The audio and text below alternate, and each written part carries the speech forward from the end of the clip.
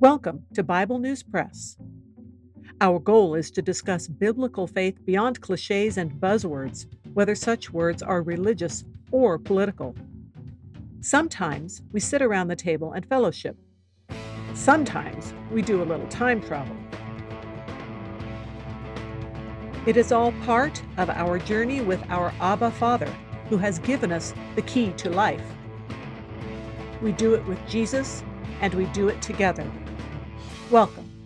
Hi, I'm Laura. Today we are time traveling again with our time traveling news reporter from Bible News Press via the Genesis Review about some interesting events that are chronicled in Genesis chapter 38.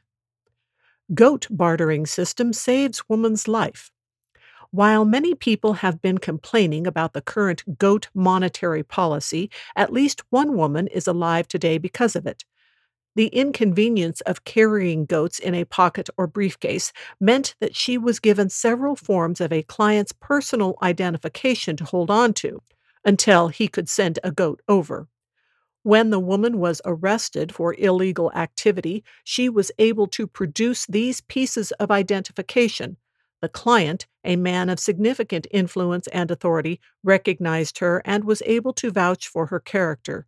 She was released under his care, but it is unclear whether or not she ever received her goat. Those who have been defending goat backed money have been quick to spread the story. They point out that goats have intrinsic value, which brings stability to the economy. Goats cannot be printed at random by the magnanimous central government.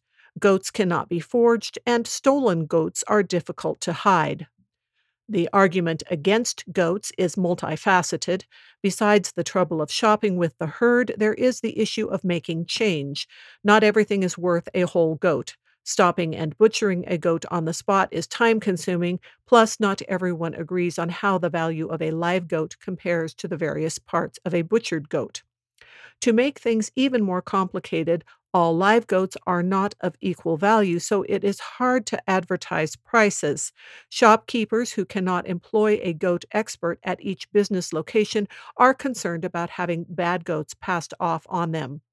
The MCG Goat Reserve, which was created to monitor and control the supply of goats, has been accused of flooding the market. Not having anything to do other than give them away, the MCGGR does just that. The resulting inflation is bad enough, but bringing along enough goats is cumbersome, and goat mugging has increased. The thieves can snatch from the edges of these shoppers' herds.